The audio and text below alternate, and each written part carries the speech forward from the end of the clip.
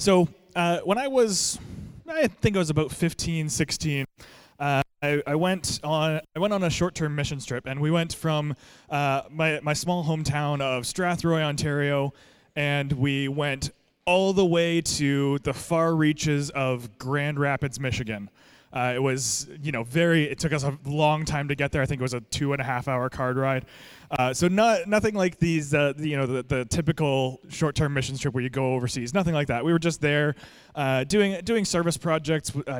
The team that I was on, we painted a house for somebody who their house was getting run down, and they weren't able to do it themselves or to afford to pay somebody else to do it. So we painted this lady's house, and that was it. But when the day was over, when each work day was over, we would go back, and there was a speaker that would go through different parts of the Bible, and I'm sitting there, and in one of those messages, I had this sense that as this was up there talking, I had this feeling that I'm like, this is what you're supposed to do, and me being a young guy, and growing up in the Christian Reformed Church where we hadn't really talked about the Holy Spirit much, and the belief in the CRC is kind of that the Holy Spirit acted for the age of the church, but then kind of stopped working and was part of this thing that doesn't happen anymore. And so I didn't really know how to frame this. So I had this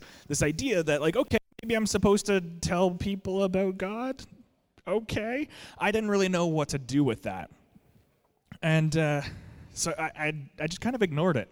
I was like, okay, cool, whatever.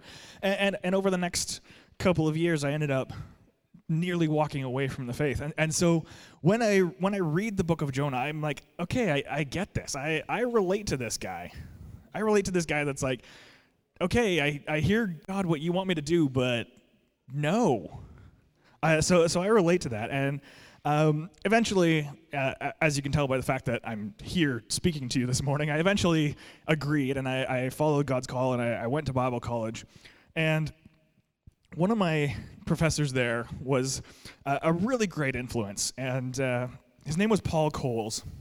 And one of the things that I loved about Paul Coles is, if you know anything about me, I have a very dry, sarcastic sense of humor, and so did he, and so we got along fabulously. And he had these little sayings that he would pepper into his lectures, and we dubbed them Coleisms. And so he would, in the middle of lectures, he would work them in somehow, but he would say things like, "Is a turtle without its shell naked or homeless? Can vegetarians eat animal crackers?" That one ruffled a few feathers. He said, "Roses are reddish, violets are bluish. If it wasn't for Jesus, we'd all still be Jewish." But one of my favorite Coleisms, and this is one that's kind of stuck with me to this day, is he said, "There's no such thing as a failure in ministry because you can always be used as a bad example." And that's one that stuck with me. And when you read the story of Jonah, you're like, yeah, okay, I see that. Jonah, as we're looking through the book of Jonah over the next couple of weeks, we're going to really see that Jonah, in a lot of ways, is not a great example. He's kind of the guy that didn't do what God wanted him to do. He begrudgingly did it. I've titled this series, I've subtitled it, I guess, The Flawed Prophet, because he gets a lot of things wrong. So we're going to take a look through the book of Jonah over the next 4 weeks, and we're going to see how God takes this guy who doesn't do what God asks him to do, and who is kind of begrudging and doesn't follow and doesn't do the things that we expect him to do. And we're going to see how God shows compassion on him. And we're going to learn about God's character along the way and see how God uses Jonah despite his failures. So if this is your first time here, you might not know this, but we actually on the tablets in front of you, or if you pull out your phone and go to promisechurch.community, there's a way that you can interact with us. In the pink section that's titled Sunday's Message, there's a box there that says if you have any comments or questions about this morning's message, you can feel free to type those in and hit submit, and we'll take a look at those at the end of the message. So feel free to send in any comments or questions along the way. So before we jump into the passage this morning, I just want to cover a couple little things about the book of Jonah that are going to help us understand it as we go through this over the next couple of weeks. So it's this very unique book. There's nothing quite like it in the rest of the Bible. And the first thing that makes it unique is that in the book of Jonah, it's the only prophetic book that talks about the actual prophet himself instead of the message. So if you're familiar with the story of Jonah, you know that God tells Jonah to go to the city of Nineveh and to preach there. And the story of Jonah, we actually see a lot of it is his story. But there's another prophet that God also sent to Nineveh. His name was Nahum. And this is how Nahum's book reads. An oracle concerning Nineveh, the book of the vision of Nahum of Elkosh. The Lord is a jealous and avenging God. The Lord is avenging and wrathful. The Lord takes vengeance on his adversaries and keeps his wrath for his enemies. The Lord is slow to anger and great in power, and the Lord will by no means clear the guilty. His way is in whirlwind and storm, and the clouds are the dust of his feet. He rebukes the sea and makes it dry. He dries up all the rivers. Bashan and Carmel wither. The bloom of Lebanon withers. The mountains quake before him. The hills melt. The earth heaves before him, and the world and all who dwell in it. So, you get the point. It's a lot of the other prophetic books just launch right into, here's what God says. Here is the word of God. But the book of Jonah, we don't see a whole lot of that. We see more of his story. We actually get insight into the character of the prophet himself. And it's something that sets the book of Jonah apart. And the second thing that really makes the book of Jonah unique is that the story is a literary genre we actually don't see anywhere else in the Bible. It's actually a satire. And if you're familiar with satire, maybe you've watched The Office or Parks and Recreation, Brooklyn Nine-Nine. A lot of those shows are satires. And if you're unfamiliar with how satire works, what a good satire will do is it'll take the story of a well-known figure who gets thrown into extraordinary circumstances. And the story uses humor and irony to critique the stupidity or the character flaws of the person in the story. And so this is actually what we see in the book of Jonah. We actually see that this is, again, we're holding Jonah up as this is a story in the Bible, but it's not necessarily a good example. We see Jonah go through some crazy stuff, and we use that to look at his character and see through him, we actually see into a mirror that we look at our own character flaws. We look at the things that Jonah does and we go, oh, I would never do that. But then when we actually sit down and think about it, we can see ourselves in this flawed prophet. We can see ourselves through the story of this guy who doesn't always get it right. And so this morning we're going to jump in. We're going to read the first chapter of Jonah. And as we're going through this series, I encourage you to read the book for yourself. It's 2 pages. It's not very long. It takes 15, 20 minutes to read. And so if you've got some time, I encourage you to read this. And as we go through this, so that you have a good example or a good idea of what's going on. So we're going to read the passage this morning, Jonah chapter 1.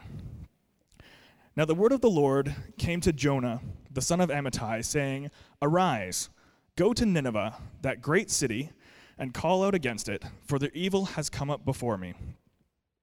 But Jonah rose to flee to Tarshish from the presence of the Lord. He went down to Joppa and found a ship going to Tarshish. So he paid the fare and went down into it to go with them to Tarshish, away from the presence of the Lord. But the Lord hurled a great wind upon the sea, and there was a mighty tempest on the sea, so that the ship threatened to break up. Then the mariners were afraid, and each cried out to his God. And they hurled the cargo that was in the ship into the sea to lighten it for them. But Jonah had gone down into the inner part of the ship, and had laid down and was fast asleep. So the captain came and said to him, "What do you mean, you sleeper? Arise, call out to your God. Perhaps the God will give a thought to us, that we may not perish." And they said to one another, "Come, let us cast lots, that we may know on whose account this evil has come upon us." So they cast lots, and the lot fell on Jonah. Then they said to him, "Tell us on whose account this evil has come upon us. What is your occupation? And where do you come from? What is your country, and of what people are you?" And he said to them, "I am a Hebrew, and I fear the Lord, the God of heaven, who made the sea and the dry land." Then the men were exceedingly afraid and said to him, "What is this that you have done?" For the men knew that he was fleeing from the presence of the Lord, because he had told them. And then they said to him, "What shall we do to you that the sea may quiet down for us?" And he said to them, "Pick me up and hurl me into the sea. Then the sea will quiet down for you, for I know it is because of me that this great tempest has come upon you." Nevertheless, the men rowed hard to get back to dry land, but they could not, for the sea grew more and more tempestuous against them. Therefore they called out to the Lord, "O Lord, let us not perish for this man's life, and lay not on us innocent blood, for you, O Lord, have done as it pleased you." So they picked Jonah up and hurled him into the sea, and the sea ceased from its raging. Then the men feared the Lord exceedingly, and they offered a sacrifice to the Lord and made vows. And the Lord appointed a great fish to swallow up Jonah. And Jonah was in the belly of the fish 3 days and 3 nights.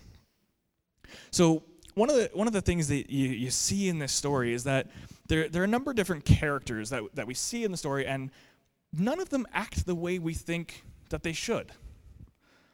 First off, you see Jonah. You see this guy who he's a prophet. He's following God. We actually see another account of him in, I believe it's in Chronicles, that he is known for being a prophet. He advises the king on a matter. And so we know he's following God. We know he's a guy that trusts God. And if we look at it in the light of the experiential discipleship process that we talk about here at Promise Church, you can see that he's kind of through these following and trust stages. We know that he's following God. We know that he is somebody who has given his life to do what God wants him to do. But then he gets this point where he realizes, where he has this question, and God gives him something to do, and he goes, "Yeah, I don't know about that." And so when we look at questions and the cycle of experiential discipleship, this is a great example of somebody who's questioning the will of God and questioning, is this something that I'm really going to follow? And so he runs. It's as we look at the story, we expect him to be like, "Okay, God, I'm going to go do what you tell me," but no, he does the opposite. And I always thought that Jonah just kind of went the opposite direction. I never really fully understood the extent to which he ran. I discovered, geography is not one of my strong suits. Rob and I were chatting in the office this week, and we were talking about a country, and I was convinced it was in Africa. Turns out it's in South America. I'm just bad at geography, and so I never really thought about this. I just kind of always assumed that he goes onto the ship and he just goes down the coast the other direction of Nineveh. And then I actually looked at a map and I was like, oh, Nineveh's in the middle of the desert. It's landlocked. So he's not just like, okay, I'm just going to go the opposite direction. He's really going for it. He goes out on the Mediterranean. And if you know anything about the sea and what the sea represents in a lot of ancient mythology, even what the Israelites believed about the sea actually represents chaos and disorder. And so Jonah, he's really going for it. He's going to the sea instead of inland. He's going as far away from God as he can possibly get. The ironic thing about it is that he actually goes to the sea that later on he credits God for creating. And he's trying to get away from God. He goes to the sea that he's like, yeah, God created this. I don't know why he thought he could get away from God by doing that. But we see that he just runs. He's like, God, I'm not going to do this thing that you're asking me to do. But then we also look at The other characters in this part of the story, we look at the sailors, and they don't act the way we expect them to either. So it's actually the sailors that in this story, they're the ones that pray to God. We never see Jonah in this part of the story. We don't see him pray. We don't see him asking to save the people. We just see the sailors doing that. And we see them showing compassion and them going, okay, like, how far can we go? Like, how much can we do before we get to the point where we have to throw this guy into the sea? Because they know that in the sea, especially in a storm, being in the water is a dangerous place to be. And in a storm like that, it would be basically certain death to throw Jonah into the sea. So they do everything in their power before they get to that point. And for a first century audience, or for the audience of the people of the time, for the Israelites, this would have been a big deal, because these were pagan sailors. These were not Israelites. These were the other people, the people that are, rough and tumble, and we're maybe not supposed to associate with them. They're the rough ones. They're the people that we don't expect to show compassion. They're the people that we don't expect to do all that they can to save this person. So when we look at this, again, coming back to that satirical nature of this story, we have to examine ourselves. And as we look at this story of Jonah, as we see what he does, and we look at him, we kind of, like I said earlier, we can see ourselves in his story. We can identify with Jonah and see how we're prone to the same shortfalls. We all know that we have a sinful nature. We act in ways that sometimes goes against what God wants us to do. We're prone to do the same thing. We're prone to run from the will of God. And we can negatively react to what God is asking us to do, what God wants from us. And there are a number of things that could cause that. It might be fear. It might be that God's calling you to do something that is like, okay, this is way bigger than me. I could never do this. If you had asked me a number of years ago whether I would go into ministry, plant a church, I would have laughed. I did not see this one coming. That this is something that if God had 15 years ago said to me, you're going to be a pastor, you're going to plant a church, I would have not believed it in the slightest. I would have run from that. To be completely honest, I see myself in Jonah's story, and I say, you know what? If God had shown me the entire thing from day one, I wouldn't have done it. And so for me, sometimes that's a struggle. Sometimes I want to see the entire plan. Sometimes I want to see all of it. But God, in His grace, shows me only a little bit at a time, so I don't freak out and run away from it. But it might be fear that's holding you back. It might be discomfort. That God's asking you to do something that maybe you're like, oh, that doesn't sit right with me. It might be that God's calling you to talk to somebody. Even just something as simple as seeing your neighbor in their yard and just across the fence having a conversation with them and telling them even the simplest thing, like God cares about you. Sometimes it just might make us uncomfortable. Sometimes, if we're honest, it's just apathy. Sometimes God calls us to do stuff and we're like, yeah, I just don't care. But through this story, through the story of Jonah, we actually see that God shows compassion in spite of our weakness, in spite of our failings, in spite of our flaws. So in this story, we actually see how through Jonah's failure, through his running, God still uses him. And we're going to talk more about this as over the next couple of weeks as we read the rest of the story. But in this part, in chapter 1 here, God uses Jonah to introduce himself to this entire crew of sailors. A literal boatload of people heard about God because of Jonah's weakness, because of his failure. And they, in turn, actually reflect God's compassion. Like I said, it's one of those things that we don't expect. The sailors act in a way that we don't expect. They're the ones that show compassion on Jonah. They try, like I said, everything that they possibly can. They throw the cargo overboard. They row as hard as they can to try and get to shore so that they don't have to throw this guy to his death. And so we see through them, through these sailors, like, sailors are typically depicted as like rough people.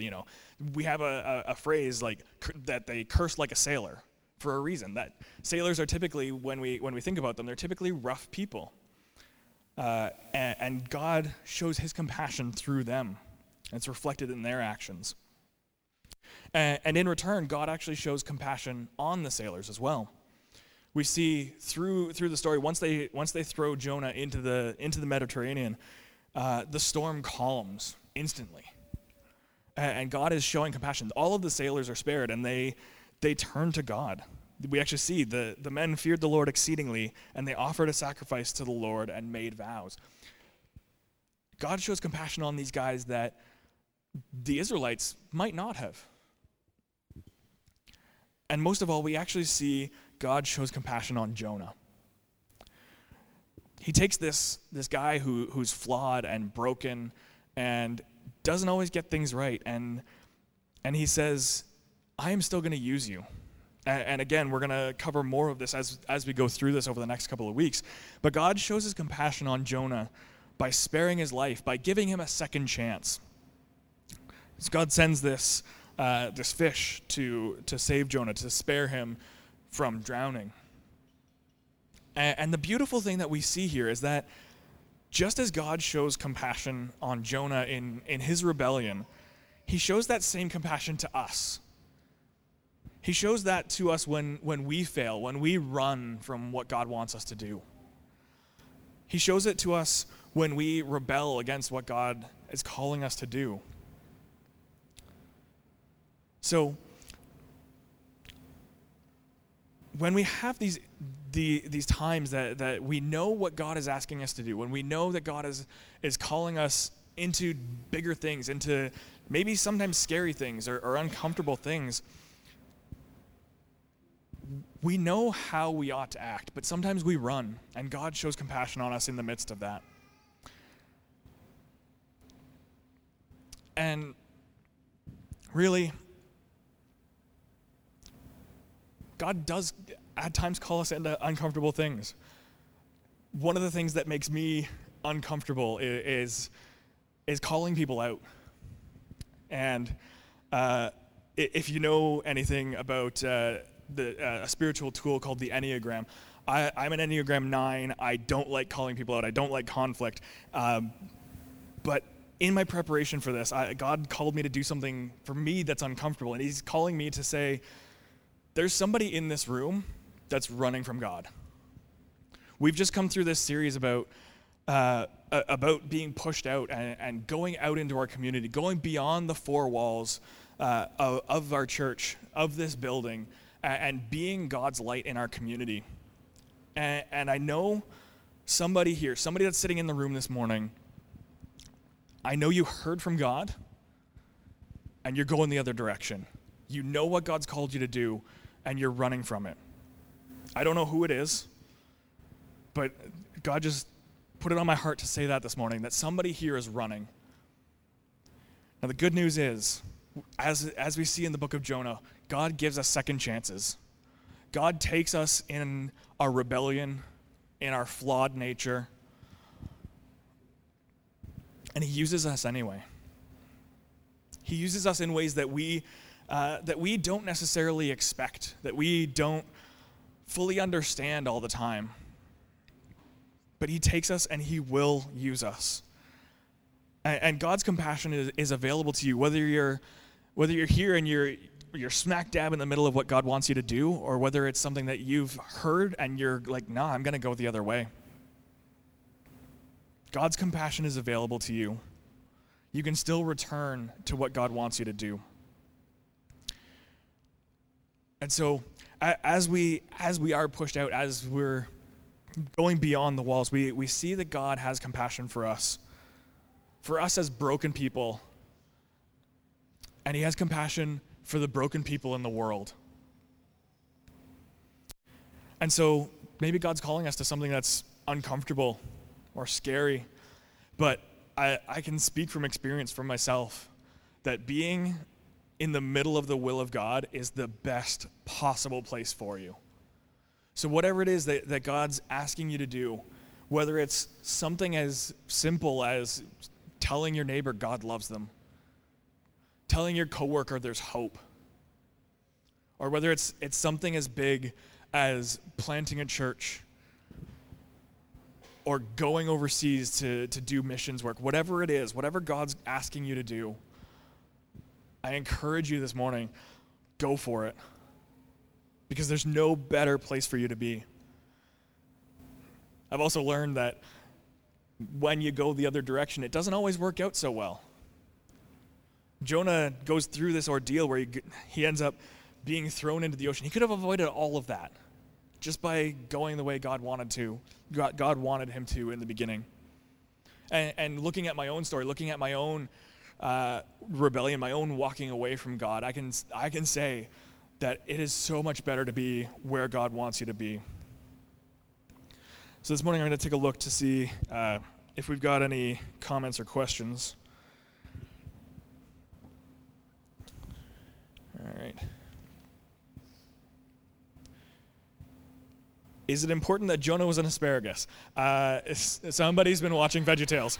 I don't think that that's super important, but if it helps you picture the story of Jonah, sure, I'll allow you to have that mental picture of him. So running is caused by fear. Fear is a liar. It's so important that we rise above it and trust God. We are more than our circumstances. God's will needs to be our will. I've been Jonah so many times in my life, and God has shown me patience and great love and compassion. Absolutely. Running is caused by fear. Fear is a liar. Absolutely. I could not agree with that more. And it's interesting that God uses Jonah's rebellion and disobedience to introduce God to people, the sailors, that might otherwise never know him. Absolutely. It's one of those things that it's interesting to see how God takes us in the things that sometimes where we don't do what God wants us to do, and he uses us anyway to do different things, and that's great. And then sometimes you kind of wonder, it's like, but God knows everything, so did he plan for Jonah to go the other? And you can go into all sorts of theological roundabouts and questions and all these different things where you can go down a theological rabbit hole and end up who knows where. But yeah, absolutely, God can use us whether we're willing or not. He has that ability, and that's one of the beautiful things. But like I said, I find from personal experience, it's way better to go the right way the first time. And we're going to continue looking at that, looking at how that played out in Jonah's life over the next couple of weeks. So this morning, as the band comes back up, I want to just take one moment to just pose a question to you. That as we look at this story, as we see the story of Jonah, and the nature of the story calls us to examine ourselves, I want to ask you this question this morning. Are you running from God, or are you running to God? Are you stepping forward into the things that God is calling you to do, or are you going the other direction? Maybe you're just stuck and you're standing still, unsure of which direction to go. But are you running to God, or are you running from him? Let's pray. God, this morning we look at this story and we see your compassion throughout. We see you show compassion on flawed and broken people. And God, when we examine ourselves, we understand our own brokenness and our own flawed nature. And God, this morning we know that you show compassion on us. You use us anyway. You love us anyway. And we rest in that hope. We rest in that assurance that even though we aren't perfect, that as we follow you, as we step into the things that you want us to do, God, that you refine us, that you make us better. That as we step into these things, you do work in us to make us more like yourself. And you do the work in us to help us foreshadow what that looks like when your kingdom is in full effect. So God, we thank you for that. We thank you for your compassion. We thank you for the mercy that you show on us despite our brokenness. And we give ourselves once more to you to say, do what you want with us.